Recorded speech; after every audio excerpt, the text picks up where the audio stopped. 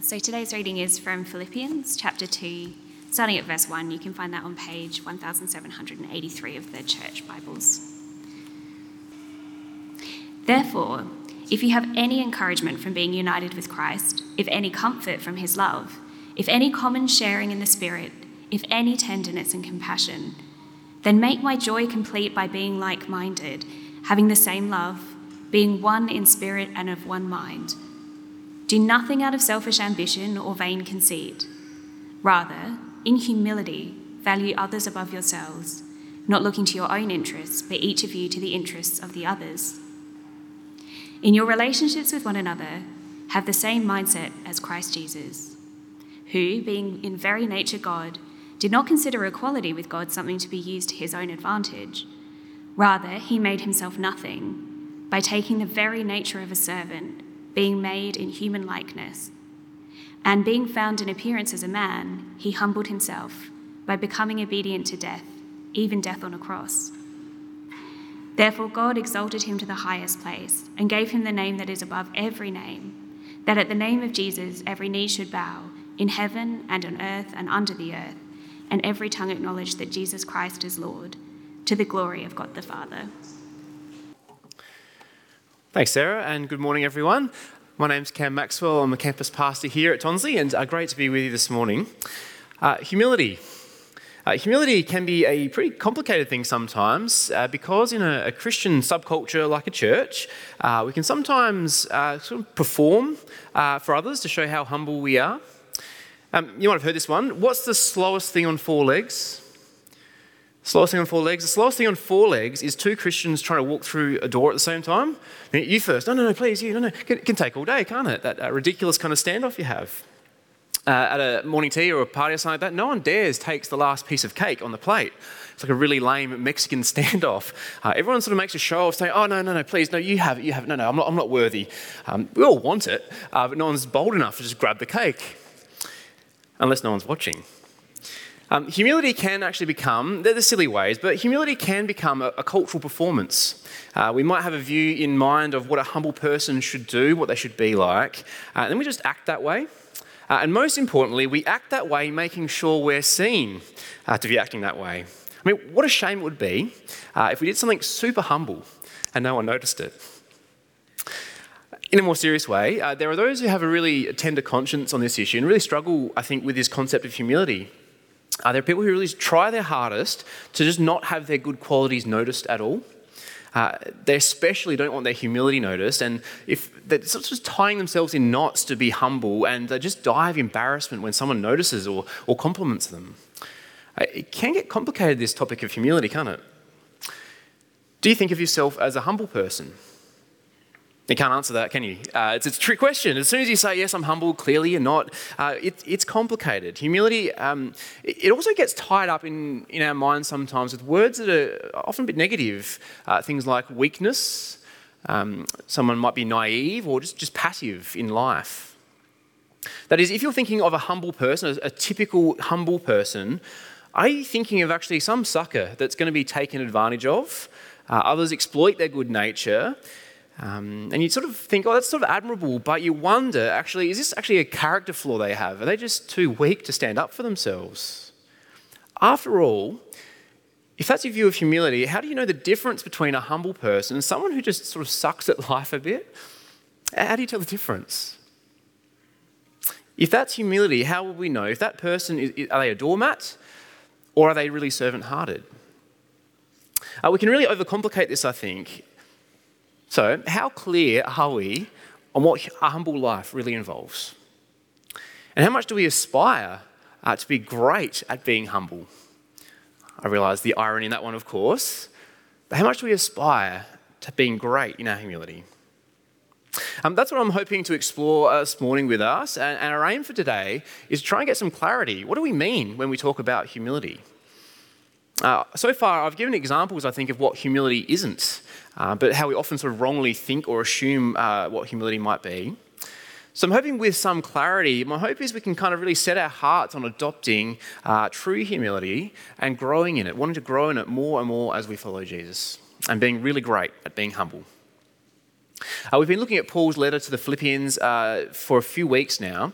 And before we dive into that topic of humility, let me remind us what we saw 2 weeks ago in the middle of chapter 1, if you have it open in front of you there. We saw 2 weeks ago, Paul is very ambitious, incredibly ambitious, very driven. He doesn't just breeze through life. The key is, though, he's not ambitious for himself. He's ambitious for the gospel to go forward. That's driving everything in Paul's life, his aspirations, even through suffering, his hope. They're all tied to this wonderful ambition that the gospel will go forward. We saw last week, back in verse 27 of chapter 1, Paul is urging Christ's people to conduct ourselves in a manner that's worthy of the gospel. For those new to this, the gospel, it's the good news. The good news of Jesus' death and his resurrection, in which we get set free from sin, from the fear of God's judgment. In the gospel, we find unspeakable joy and the great privilege it is as we turn to Jesus in repentance and belief and find the many blessings of being in relationship with our Creator. The gospel is an incredible thing. And so to urge us to live lives that are worthy of the gospel, these are lives that are of the greatest value and worth, aren't they? So with that in the background, whatever else Paul has to say about being humble here in chapter 2, humility must actually be tied to great ambition. He's just been very ambitious. He's been very clear about his ambition. So humility and ambition don't work against each other, actually. Humility is not a lack of ambition, but great gospel ambition. And humility is not about demonstrating how worthless we are either. Humility is about a life that is of great worth, actually, of incredible dignity. Let's explore that further. As Paul starts chapter 2, he's continuing with this big thought. What does our life look like if it's worthy of the gospel? He starts chapter 2 here with the privileges we have as we follow Jesus. He starts by asking a bunch of if questions, and he's assuming every time the answer is, yeah, of course. So here he is. If you have any encouragement from being united with Christ, if any comfort from his love, if any common sharing in the Spirit, if any tenderness and compassion. If we have all of these things, says Paul, which we do in Christ, well, what do we do then? Verse 2, well, we let those things define our life together. Do you have unity in Christ? Yes, excellent, good. Well, be united in your mind. Be of one mind. Have a common mind that, Jesus is Lord. Do you experience the tenderness and the kindness of God? Yes, of course you do. Well, excellent. Then let our life together be one of kindness and of tenderness towards one another. What Paul's doing here in these verses is he's talking about church unity, isn't he? Sticking together, being of one mind, of one spirit. A life that's worthy of the gospel is a life united with brothers and sisters in a local church like this one. Last week, I took us on a bit of a historical detour to illustrate something. Last week, I illustrated unity by talking about a famous Greek military formation. The phalanx, I think I've got a picture of it here for us to jot your memory from last week. The phalanx, that formation was used to conquer the world. As soldiers were very disciplined, standing firm, being united, each playing their part. If you want to find out how that's particularly relevant to the book of Philippians and some of the backgrounds there, you can check out our sermon on that last week. All our sermons are online. As a church, we're actually already united in the gospel. We are united. That's a reality. The gospel does unite us. We don't need to force unity. We definitely don't need to force what we might call uniformity. It's a disaster if we try and sort of force everyone to act and look and be a certain way, to be the same as each other. What a disaster. Because we are united, and yet we're so different from each other, and it's a beautiful, beautiful thing. No matter where you're from, what you look like, how odd you may be or feel, if you're a follower of Jesus, and this is your church home, we are united. And that is a great reality. So we're united, and yet we must stay united. We must express that unity. Our unity is a reality, but we must express and grow in our unity. And last week was kind of where I left it. We didn't dig into, how do you do that? I mean, how does a phalanx stay together? How do they stay united like that? My assumption is if someone runs away from that military formation, they probably get beaten to a pulp. So that's, I guess we could try that. That's one option to help us stay united. I want to suggest a far better foundation for unity. It's the attitude we need to have, and it's consistent with a life that's worthy of the gospel. It's humility. I think we could probably sort of think of humility as the relational glue. Humility is the relational glue that keeps us united. Humanly speaking, it's what's going to help us stick together. It's humility. And so verses 3 and 4 here, Paul starts laying out the shape that humble relationships need to have. So verse 3, do nothing out of selfish ambition or vain conceit. Now, vain conceit is quite literally here the phrase empty glory. It's a great phrase, empty glory. Think of vain conceit, empty glory. Think of presenting something beautiful on the outside. Imagine a house that's got a beautiful front yard, incredibly painted front wall, but you walk inside and the reality behind it all is just a mess.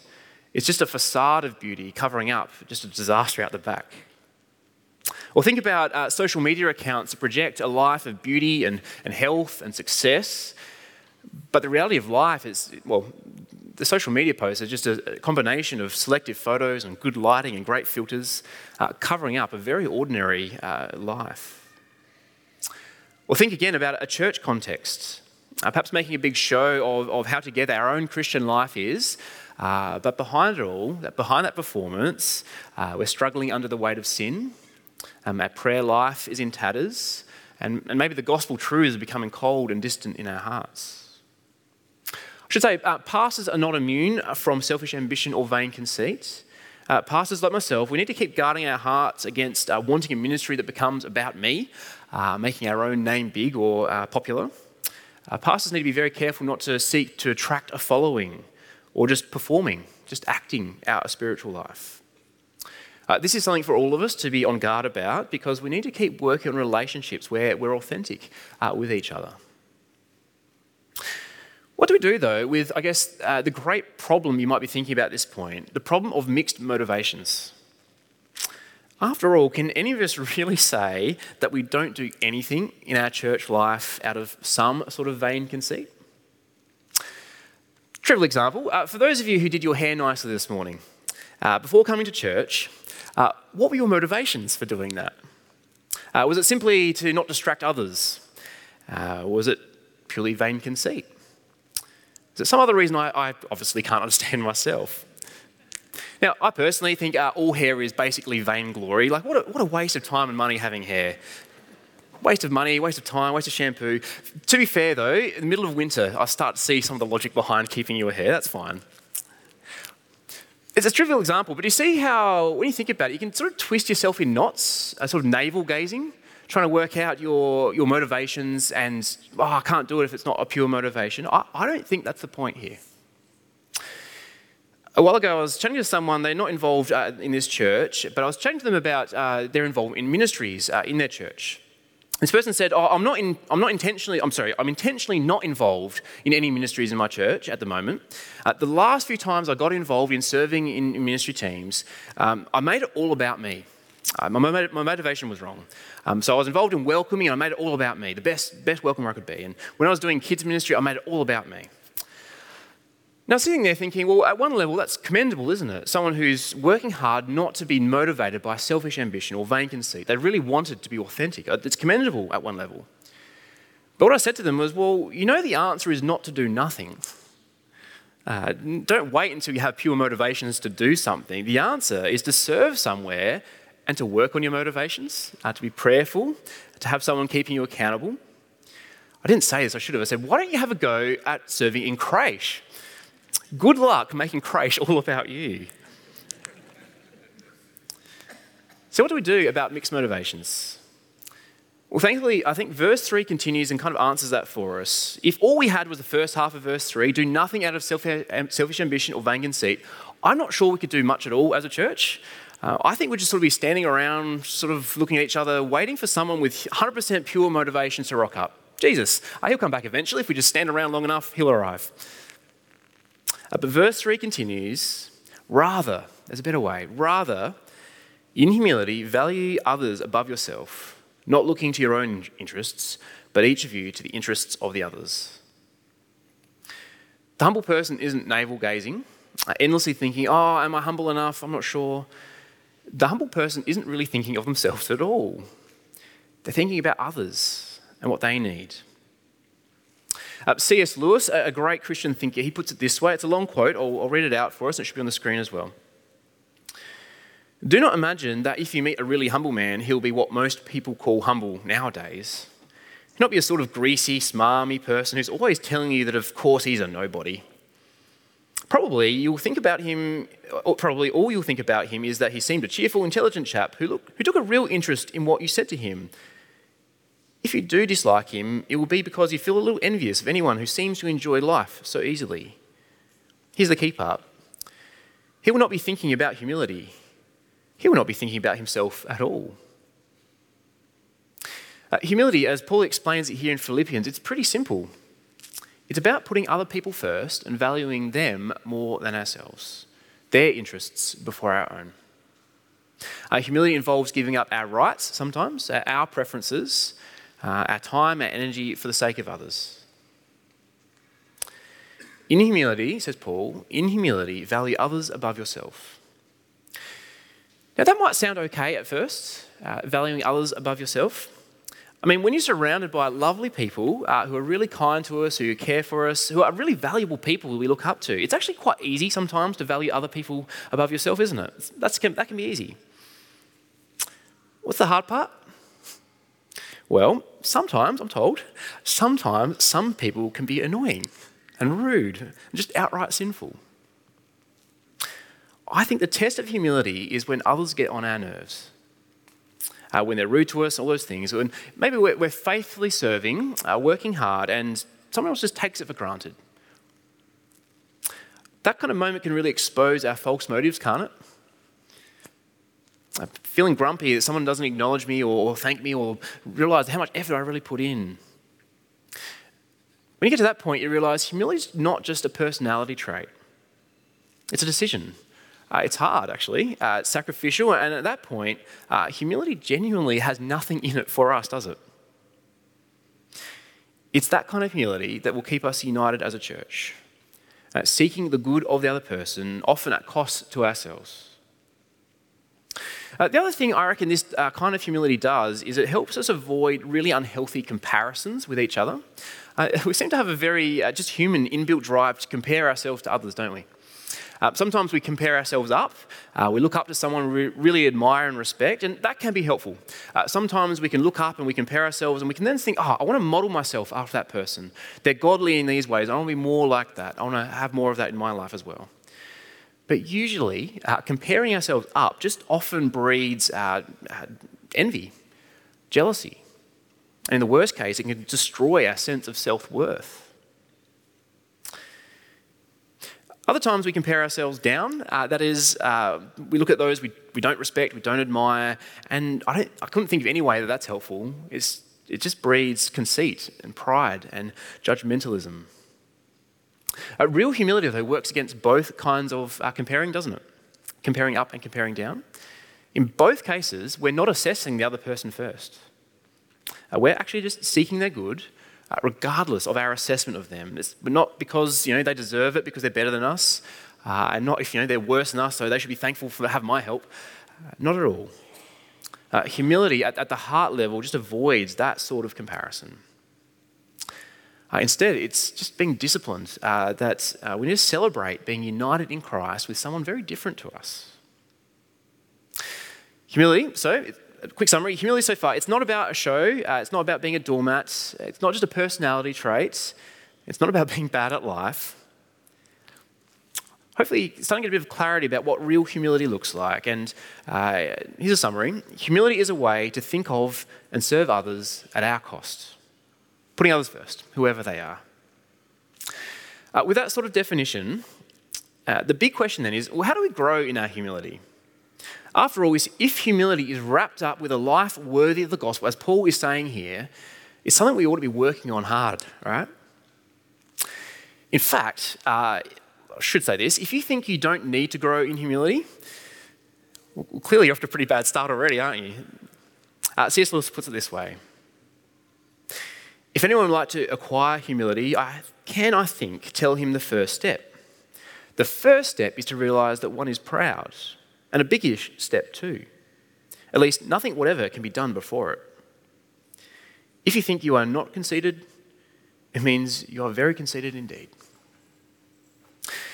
Now, realising that might be a good start for some, but what Paul covers here in verses 5 to 8, it becomes both the pattern and the motivation of humility for us. The pattern and the motivation for our own humility. Verse 5 there, Paul gives us this wonderful goal, a very worthy thing to be working towards. Verse 5, I'll read an extended section.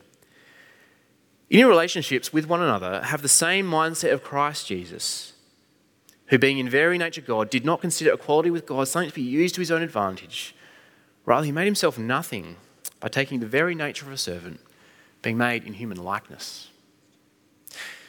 These may well be some of the most astounding verses in the Bible. Such a clear description of the divine nature of Jesus. In very nature God.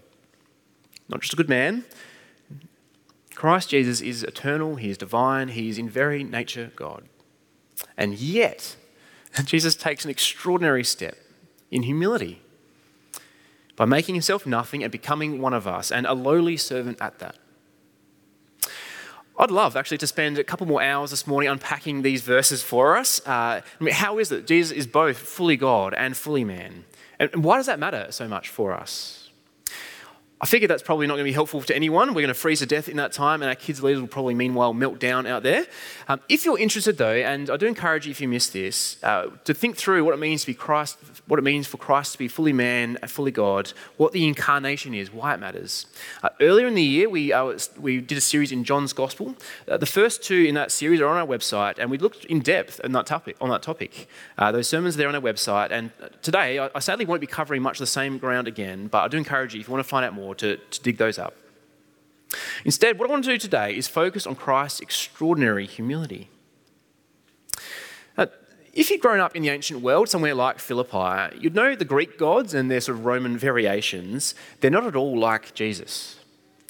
Those gods are power hungry. There is no way they would be serving humans. Humans are there for their entertainment and to sort of serve their needs and pleasures. There's some pretty vile examples, actually, of Greek gods doing whatever they can to take advantage, to take power for themselves. Do you see here, in this precious insight we get into the mind of Christ, we get to see the immortal, the eternal, the Holy Son of God. He intentionally chooses a path that's so costly and, I'll use the word inconvenient, but it's far more than that, isn't it? He puts before his own interests the interests of the worst kind of people, the most rebellious sinners, the most proud and conceited people. Jesus puts first. He puts us first before himself.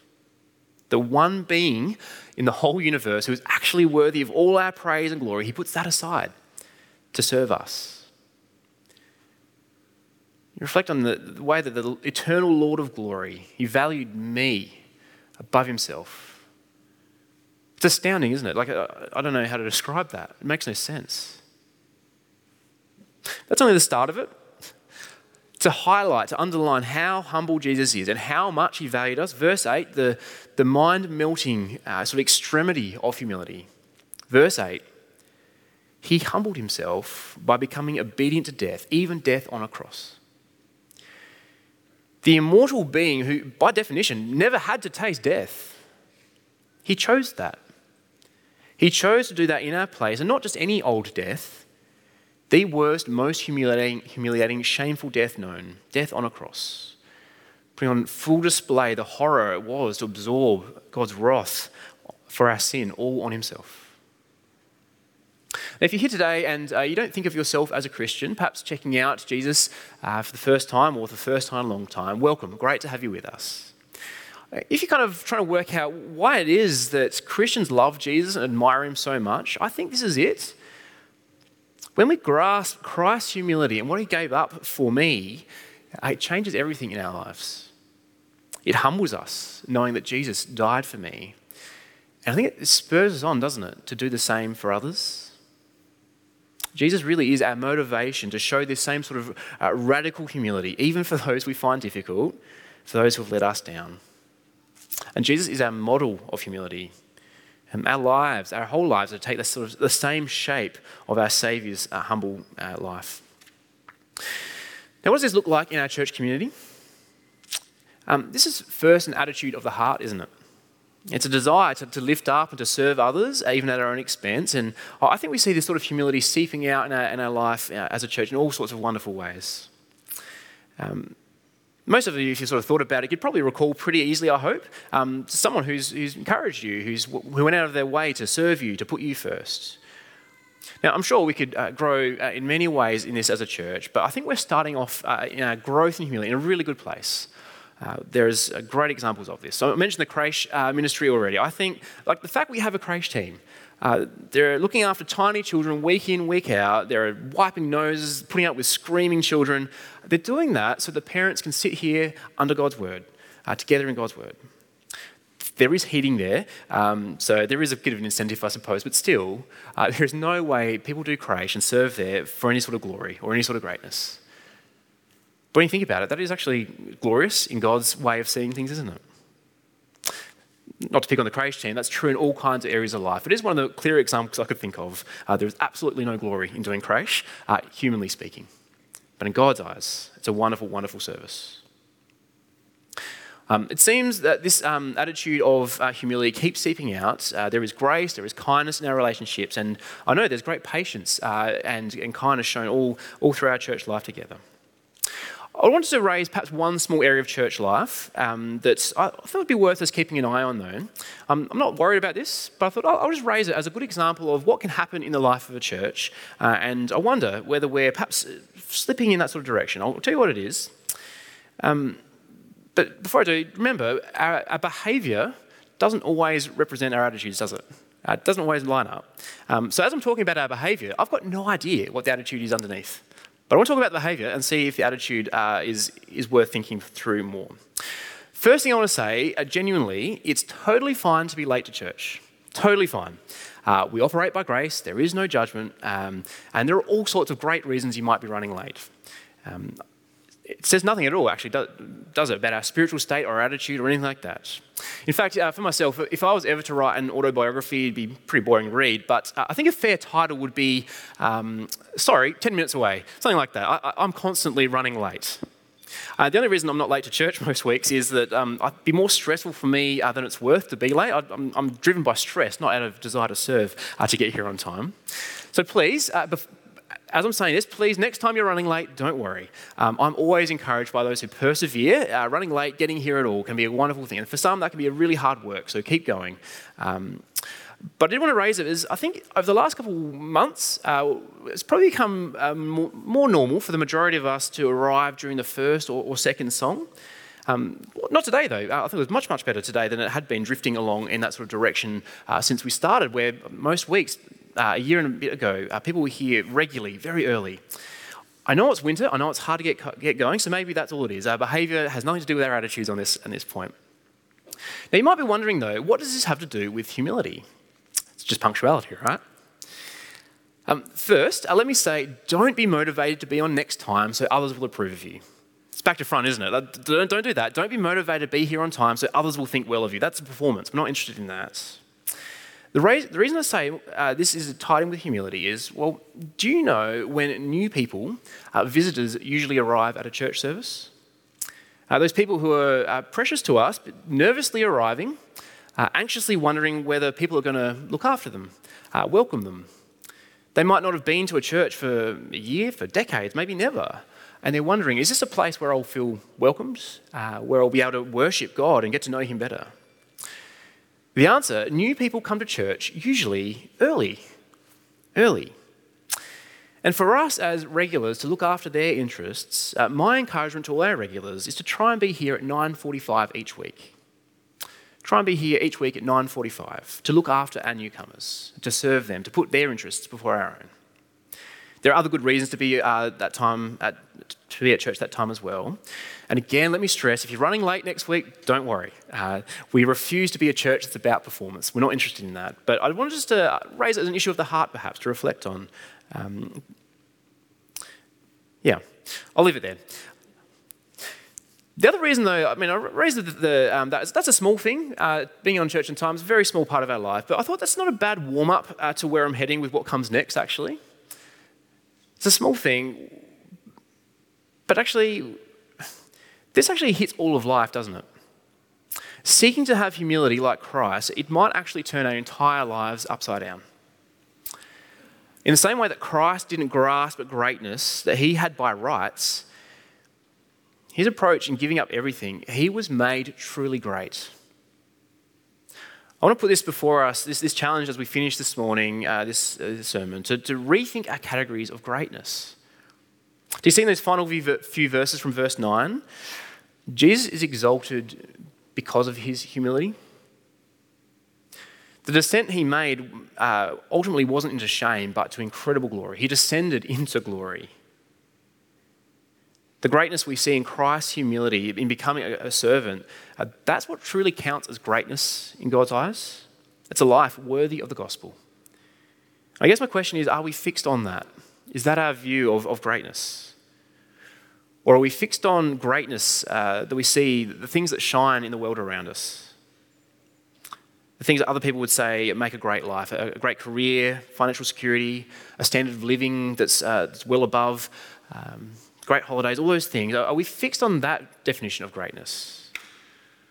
Or are we allowing Christ in his humility and his grace to challenge us on our view of greatness and what we're aspiring for? After all, what are we aspiring for with our lives? There is a whole world that desperately needs to know this good news about our humble Saviour. Are we fixing our life on that sort of goal? For some here, that reality may mean letting go of some of the very good interests and ambitions you currently have and having a whole change in the direction of your life. Some here, I think, would be very well suited to being equipped and trained to be sent off into global mission. Some here will be well suited to be sent out to rural and remote areas of Australia to serve in a local church and to help the gospel go forward there. It might be a very different sort of retirement, perhaps, that you have in mind. Others here, I think, are well suited to taking steps towards ministry in sort of a vocational ministry role somewhere here in Adelaide. That might not be the majority of us, but I want to ask the question because in a world, in a city that needs many more workers in a very large harvest, if that's you, what's stopping you? What's stopping you from making a move to have more of your week, the best part of your week, put aside for serving others in the gospel? For all of us, the structure and the direction of our life, as you're thinking about these things, those things may not change. The structure and direction may not change a huge amount for us. But it's still the same question, isn't it? In the way we're using our time, our energy, our relationships, our money, the ambitions and hopes we have for in our life. Is there anything that's getting in the way for you? Anything that's getting in the way of this kind of humble, Christ-shaped greatness? As we consider these things, I do take great encouragement.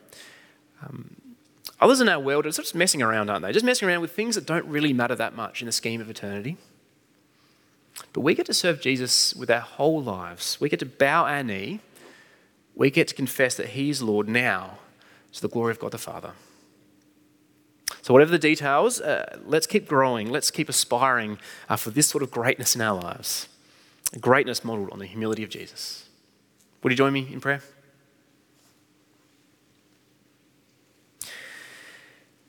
Lord Jesus, we bow our knee before you and we confess again that you are Lord. We seek to live lives that are worthy of this incredible gospel, lives that are motivated by the incredible grace and humility that you have shown us, that you have saved us in. And so please help us. Please convict each one of us of areas of our life that are driven by selfish ambition or vain conceit. Please keep growing our attitudes, helping us to be humble, valuing others above ourselves. And in this way, please help us to be really ambitious to live a life that brings you glory. Amen.